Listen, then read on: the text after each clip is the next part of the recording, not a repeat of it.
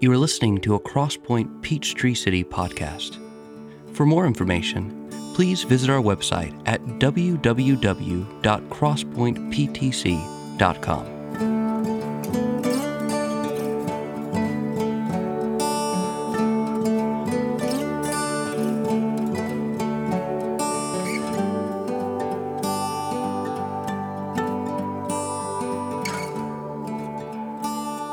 If we haven't met, my name's Jamie. I'm one of the pastors of our church, the guy who gets to do most of the preaching around here, and that's surely the case this morning as we move into the season of Advent. Whether you're ready for it or not, we're doing it. For those of you who may not be aware, Advent is a season celebrated by the church dating all the way back to the 4th century. So we've been doing this thing for roughly 1,700 years. The word Advent derived from the Latin word adventus, which means coming or arrival. As James alluded to just a moment ago, it's a season meant to focus our attention on the coming of Jesus into the world, the joyful celebration of his first coming on the one hand, and the hopeful anticipation of his second coming on the other hand.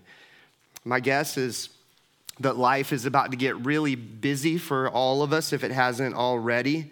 There are gifts to buy, there are movies to watch, there's songs to sing, there's a deadline coming, we gotta squeeze it all in, recipes to be made, traditions to uphold, and by God's grace, a fresh outpouring of his Spirit to be received. That's the hope of Advent, the living God breaking in and breaking through, awakening our hearts to the beauty and wonder of who he is and what he has done, what he is doing, what he will do for us in Jesus. Revealing to us the wonder of Christmas yet again, helping us to see beyond the tinsel and the wrapping in celebration of the greatest gift that you and I have ever been given, namely God, a God who's not removed from the story that he's authoring, having entered into that very story as its most significant character. Emmanuel, God with us, a God so filled with love for his people, think about this, that he would clothe himself in flesh that he might bear our sins in his body on the tree. A God who, as we sing every year, rules the world with truth and grace and makes the nations prove the glory of his righteousness and wonders of his love.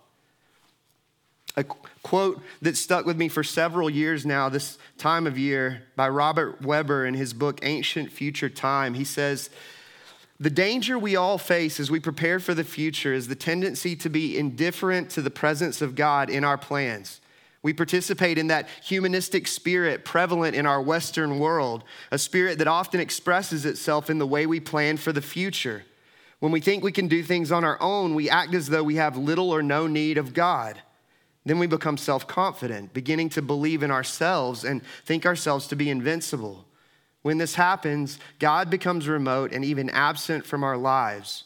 We may go for days," he says, "without concern to hear God speak to us through his word. At the same time, the religious practices in which we engage, prayer before meals and attendance at Sunday worship, take on a ritualistic and somewhat meaningless character. We do them as one might run a machine in a mindless job, and they mean little to us. They have no power, and God does not reach us through them. They have become dead forms, lifeless and without meaning. To say we did not mean for this to happen would be an understatement. None of us wants God to become remote and removed from our lives. Nevertheless, God sometimes becomes distant." He goes on to say, "Perhaps we cannot trace back to the point at which we became spiritually indifferent, but we know the aliveness to God we once had has dissipated and is now lost in our personal experience. Perhaps we have not chosen to let God be in our lives. We live quite comfortably with God at a distance.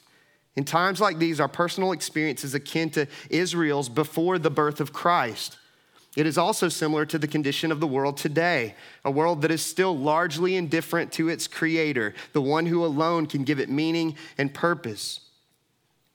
He continues by saying, "Our lives, as well as those in Israel, the church, and the world, pass through rhythms of cold indifference, and then God breaks into our lives and we become open and receptive. In the twists and turns of these alterations, we are called to a new awareness of life, to new commitments, to a new conversion of the soul. Whenever this happens," he says, "an Advent has occurred. For Advent is the time when God breaks in on us with new surprises and touches us with a renewing and restoring power." For the next month or so, we're going to explore the traditional Advent themes of hope, peace, joy, love, and faith as a people living in the already and not yet time in between. The time in between Jesus' birth in the trappings of a smelly stable and his glorious return to set all things right. And my prayer for us in exploring these things over the next several weeks is that an Advent would occur, as Weber says. That God would break in on us with new surprises. That he would touch us with a renewing and restoring power. That he would awaken our hearts to a feeling sense of both deepest joy and deepest longing. Deepest joy in looking back at the many promises of God fulfilled in Christ's first coming, and deepest longing in looking forward to the many promises that await us in Christ's second coming. And so with that said, I invite you to open your Bible to Luke chapter 2, verses 25 through 38. That's sort of a camp out passage, but we're going to be all over the scriptures this morning. We're not even going to start in Luke 2. We're just going to end up there eventually. So just mark your Bible there for now. As you're opening up, if you don't have a Bible, there should be one underneath one of the seats in the row in front of you. You're welcome to grab one of those Bibles. You're welcome to take that home with you if you don't own a Bible. Merry Christmas from our church. Passage will also be up on the screen behind me, the many passages as we work our way through the scriptures this morning. But before we do that, let me go ahead and pray for us. Heavenly Father, thank you for the rhythms and the seasons of life. And I don't just mean winter, spring, summer, fall, but season of Advent. That it's an emphasis, as is Easter, as is Christmas, of things that should be rifling around in our minds and working their way deep down into our hearts all year long. But I pray that our intensified focus over the next few weeks would stir something up in us that would continue past this Advent and Christmas season, that we would all the more have a feeling sense of both joy and longing of what it truly means to be a people living in the time in between. God, I pray that as we sit with your word in front of us this morning, Spirit, that you would move in power. I pray that you would give me a feeling sense of the very things that I preach this morning, that you would give us all a feeling sense of these things, Lord. That we would walk out of here grateful that we gathered together this morning on this Lord's Day. As I've said before, thank you that you've established this rhythm too, this micro rhythm every 7 days, which humanizes us. We have no idea how we're going to feel when we wake up on any given Sunday morning, whether we're going to bring intense lows into this building or intense highs or some sort of both and mixture. And yet you meet us every time we come into this place through the many means of grace that are ours for the taking.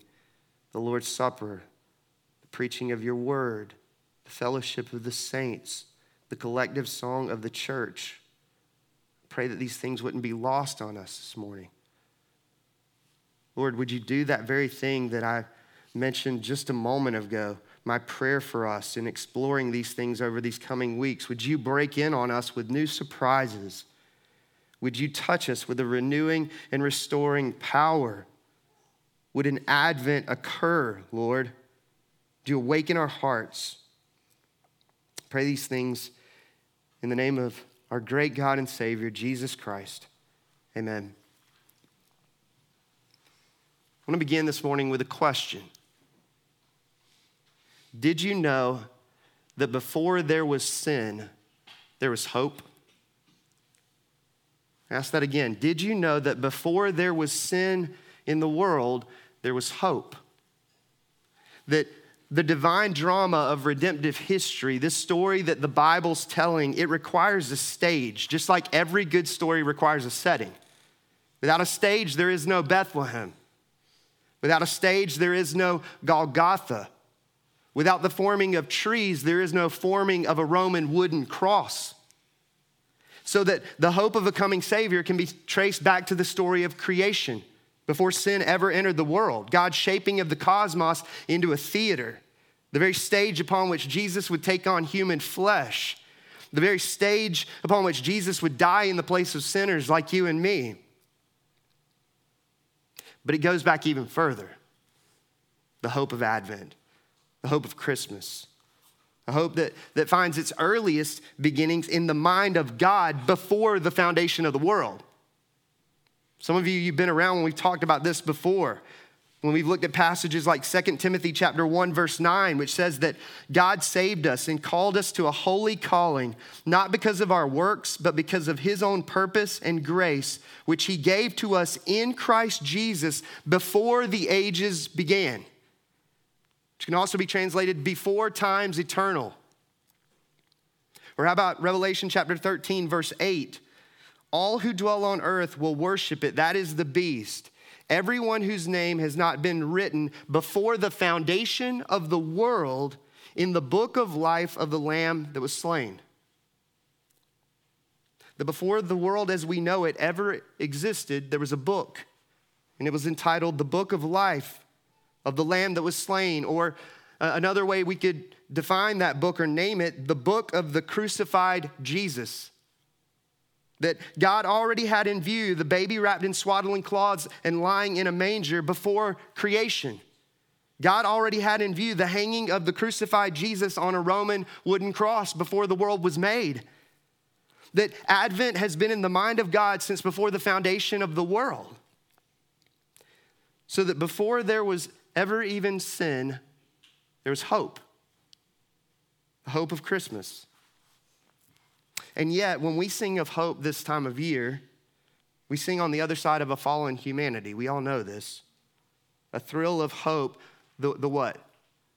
The weary world rejoices. The world wasn't always weary. Once a perfect utopian garden sanctuary, a world filled with goodness and beauty, a world without fear and shame, a world without suffering and death, a perfect relationship with the God who created it all, a world in which everything sad was actually untrue. It makes the unraveling of the story in Genesis 3 all the more devastating, doesn't it? As the first human beings to inhabit the theater of God chose to sin against God. And in an instant, the world as we know it was forever changed. A world now ravaged by the effects of the fall. A world groaning for redemption. Right, Genesis 3, it's packed with devastating news that ripples out into present day experience. It's not an incredibly fun chapter of the Bible to read for those of us who have any sense of the brokenness that fills this world. It at least explains it. Speaking of hope, think about the hopelessness that our first parents must have felt as their eyes were open and they realized what they had done. The first moment of hopelessness that humanity had ever known. Hopelessness, it grasps, it claws, doesn't it? In an effort to try to fix what's broken. Whether it be a difficult relational family dynamic, perhaps an unforeseen financial hardship that claws back to a particular bank balance, maybe a medical diagnosis that claws to try to get some sort of control in one's own hands to fix what's broken in the human body. Trying to fix what's broken, it can give us a sense of hope. Which helps to explain why our first parents made themselves loincloths of fig leaves. An attempt to bring hope into a hopeless situation, to deal with the hopeless feeling of shame and exposure. And yet, they knew that their own attempts to fix what was broken wasn't sufficient. As we're told that upon hearing the sound of the Lord in the garden, they hid themselves among the trees. Why hide yourself among the trees while covered in fig leaves? Why do you need to do that unless you realize that fig leaves are insufficient to deal with the problem? So that they were right back to a place of hopelessness, a place of despair, ashamed and exposed. And it was something that they themselves couldn't fix. And yet I love the way the story is presented to us. If you go on to read Genesis 3, as God doesn't leave them in their hopelessness for very long, does he? He would have been perfectly just to do so, by the way, to let his treasonous image bearers sweat it out, to sit with an unbearable despair in the pit of their stomachs for at least a few chapters. And yet we're told that before he even dished out the consequences of their sin to them, he gave them hope.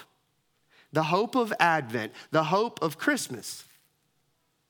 A hope finding its earliest beginnings in the mind of God before the foundation of the world, yes, but a hope that first came to us, a fallen humanity, in the form of a promise that many of you know well. Genesis chapter 3, verse 15, the Lord God said to the serpent, because you have done this, cursed are you above all livestock and above all beasts of the field. On your belly you shall go, and dust you shall eat all the days of your life. And I will put enmity between you and the woman, and between your offspring and her offspring. And he shall bruise your head, and you shall bruise his heel. It's what theologians refer to as the proto-euangelion. It's the first announcement of the good news, the gospel. The famous declaration that God made to Satan in response to sin's entrance into the world by way of the serpent's siren song. Not only identifying Satan here in Genesis 3 to be the villain of this story, but also offering the promise of a serpent-crushing hero to come. One of Eve's descendants, whose defeat of the villainous serpent wouldn't come without the bruising of the hero himself. In order to be bruised, you must take on a bruisable body. Where do we first see that bruisable body? Answer, wrapped in swaddling cloths and lying in a manger. So that the story of Christmas, it's the story of the fulfillment of a promise made in a garden so very long ago. The first in a sea of promises and prophecies, types and shadows filling the Old Testament, all pointing to the hope of a coming Messiah. Yes, the Old Testament is about Jesus too. Imagine the longing and anticipation that must have filled the hearts of so many for generations upon generations upon generations between the loss of Eden and the birth of Christ. Many along the way losing heart. Others continuing to trust in the promises of God. All the way up to the moment that Christmas came, when the light of Christ entered the darkness of our fallen world. Those like Zechariah, who never stopped hoping. Zechariah's song of thanks and praise beginning with these words, Luke chapter 1, verses 68 through 70. Blessed be the Lord God of Israel, for he has visited and redeemed his people and has raised up a horn of salvation for us in the house of his servant David, as he spoke by the mouth of his holy prophets from of old. Right? Zechariah knew that the story of Christmas is a story that God had already begun to tell long before the miracle of a baby wrapped in swaddling cloths and lying in a manger. As did both Simeon and Anna, who never stopped waiting for the fulfillment of the promises of Christmas. Picking up where I invited you to open your Bibles this morning, Luke chapter 2, verses 25 and 26. Luke says, now there was a man in Jerusalem whose name was Simeon, and this man was righteous and devout, waiting for the consolation of Israel. And the Holy Spirit was upon him. And it had been revealed to him by the Holy Spirit that he would not see death before he had seen the Lord's Christ.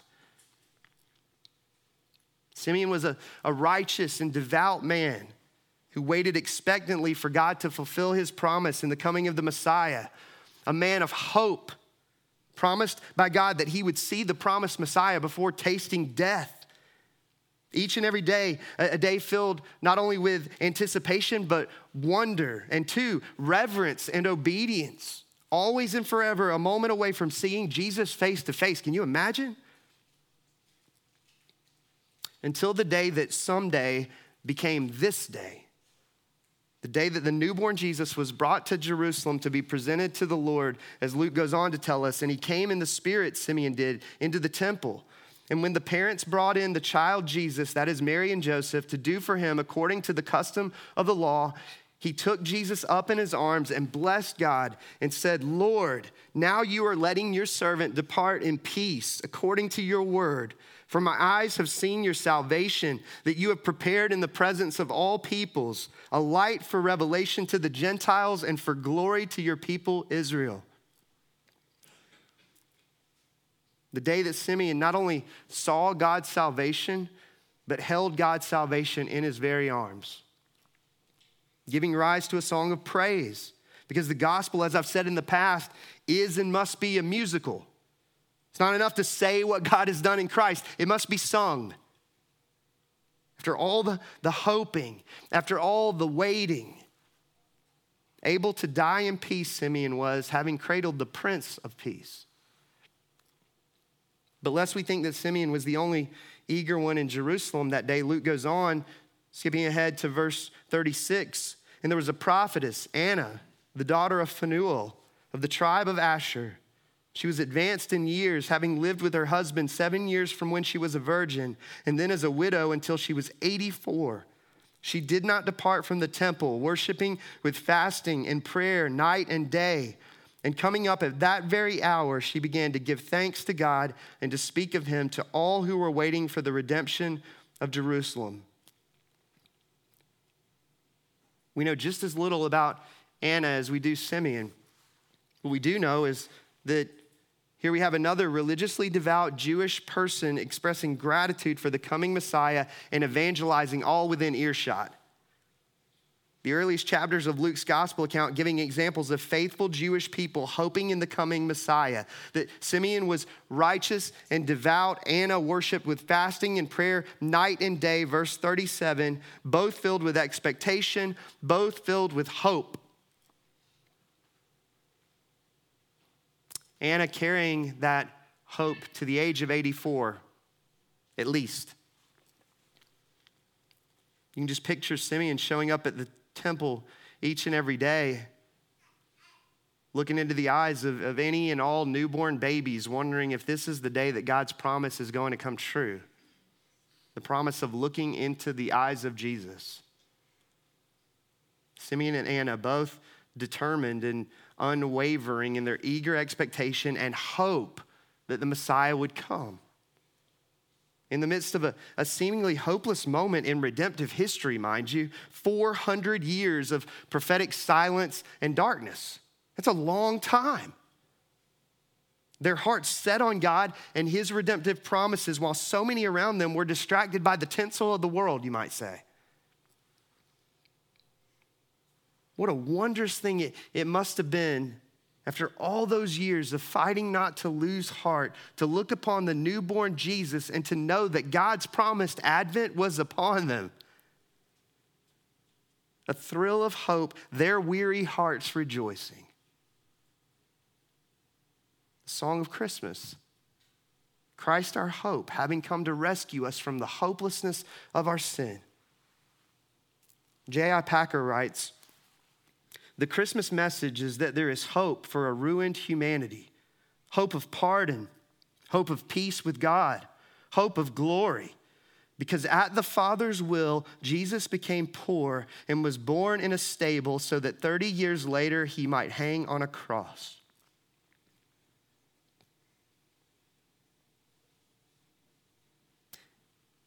If some of us don't hear anything else this morning, hear this, that God is pleased to pardon the iniquity of rebellious sinners, counting them righteous in his sight. He's pleased to do that even now, but not on the basis of human merit, not on the basis of intrinsic lovability, not on the basis of moral fiber. God's rescue mission is not about impressing some divine elf on the shelf. The truth of Christmas is that Jesus was born to die. The hope of a sinful, ruined humanity. The story of a cradle leading to a cross and ultimately to a crown. That lost sinners might be saved by grace and grace alone. That Christmas, I say this every year, it's an indictment before it's a joy. It's a declaration that we like sheep have all gone astray, Isaiah 53, without any one exception. But there's good news for a world of lost sinners. For unto you is born this day in the city of David a Savior who is Christ the Lord. That yes, we're far more sinful than we ever imagined, but we're also far more loved than we ever dared dream. That Jesus came to give hope to the hopeless, the hope of salvation, hope for a train-wrecked humanity. hope of pardon, hope of peace with God.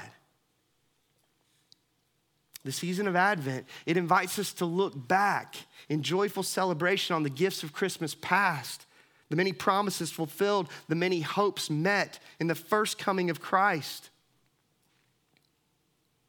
And so celebrate and celebrate often the birth of Jesus. But Advent too reminds us, as I've said before, that we live in the already and not yet time in between. That we're not unlike God's people in the Old Testament in the sense that we long for something better, something future, something beyond the siren songs of sin and temptation, something beyond the present pain, sorrows, and sufferings and injustices of this world. That we still live outside of Eden. The world as we know it, it's filled with the thorns and thistles of financial hardship. A world filled with miscarriages and labor pains. A world filled with loneliness and betrayal. A world filled with sickness and even death. Many of those very things contributing to the enhanced sadness that many experience this time of year. And this will be the second thing if you hear nothing else. Hear this. God knows and God deeply cares. How do I know that he cares? Because Christmas is not a story of a deistic God. Christmas is the story of a God who's not removed from our weary world. He didn't set the clock ticking and check out on us. No, Christmas is the story of a God who entered into our weary world and experienced it for himself. A God who's sympathetic to our sorrows and sufferings. A God who knows from the inside what it is to live outside of Eden. And two, with that, with his sympathy, a God of his word, a God who can be trusted, a God in whom we can hope because his promises always come true. That as God promised to send his son the first time, so he has promised that Christ will come again. And so we can look forward, not in a spirit of wishful thinking. That's not what Christian hope is, but a true and real and rooted hope. Knowing that all of our hopes in Christ will be fully and finally realized someday. A day when sorrow and sighing will be swallowed up in gladness and joy. To use Paul's language, a weight of glory that no one can take from us. We who are united to Jesus by faith. A thrill of hope, the weary world rejoices, for yonder breaks a new and glorious morn. The new and glorious morn of the first Advent, yes, but there's a new and glorious morn that's coming, this future, the second Advent.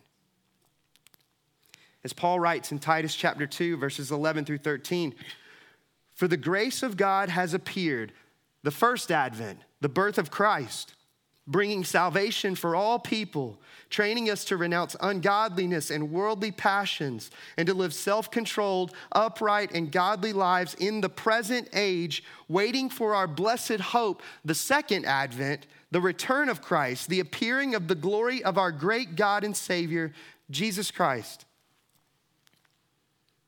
That yes, we celebrate the inauguration of God's kingdom and the first coming of Jesus, the birth of Christ our Savior. But we also look forward with great longing, great hope to the day when heaven's King will return to fully and finally fulfill our every longing in the consummation of his eternal kingdom. And we wait with the anticipation of a child waiting for Christmas Day because we know that we haven't yet received all the gifts that are under the tree. The promised gifts of Christmas future for we who belong to Jesus. So that my prayer for us as a church is that we would be a people of hope like Simeon and Anna. Speaking of Anna, as we close this morning, I want to point out something that doesn't get quite as much press in this passage, this Luke 2 passage. Coming back to verse 38. And coming up that very hour, she, Anna, began to give thanks to God and to speak of him to all who were waiting for the redemption of Jerusalem. to all who were waiting for God's promised redemption. Do you see it? That Anna wasn't alone. That she was surrounded by others who too hoped, helping she herself to keep hoping in the midst of the 4 centuries long darkness.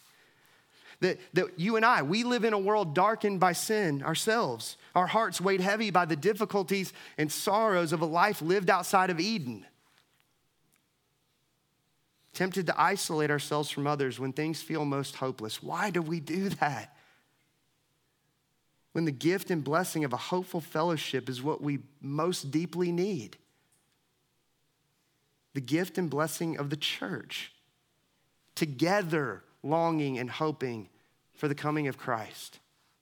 The second advent, steeping in God's word together, soaking in God's promises together, singing of God's goodness and grace together. My goodness, I stopped singing for just a few seconds there as we sang "O Holy Night" together, just to listen to all of you. So that some hope might be fanned into flame for me. Singing together, reminding each other of the hope that's ours in Jesus. Helping each other to live each day with anticipation. Helping each other to live each day with a sense of wonder. That, like Simeon, today could be the day that we look into the eyes of our blessed Savior and King. That today could be the day that salvation holds us in his arms. We might not even make it to Christmas. Let's give to each other and receive from each other those incredible gifts of Christmas present. The grace of God and the fellowship of his hopeful redeemed, to help each other keep hoping as we look back in joyful celebration of the first coming of Christ and look forward to the story of Christmas that will continue on into eternity when Jesus returns to set all things right.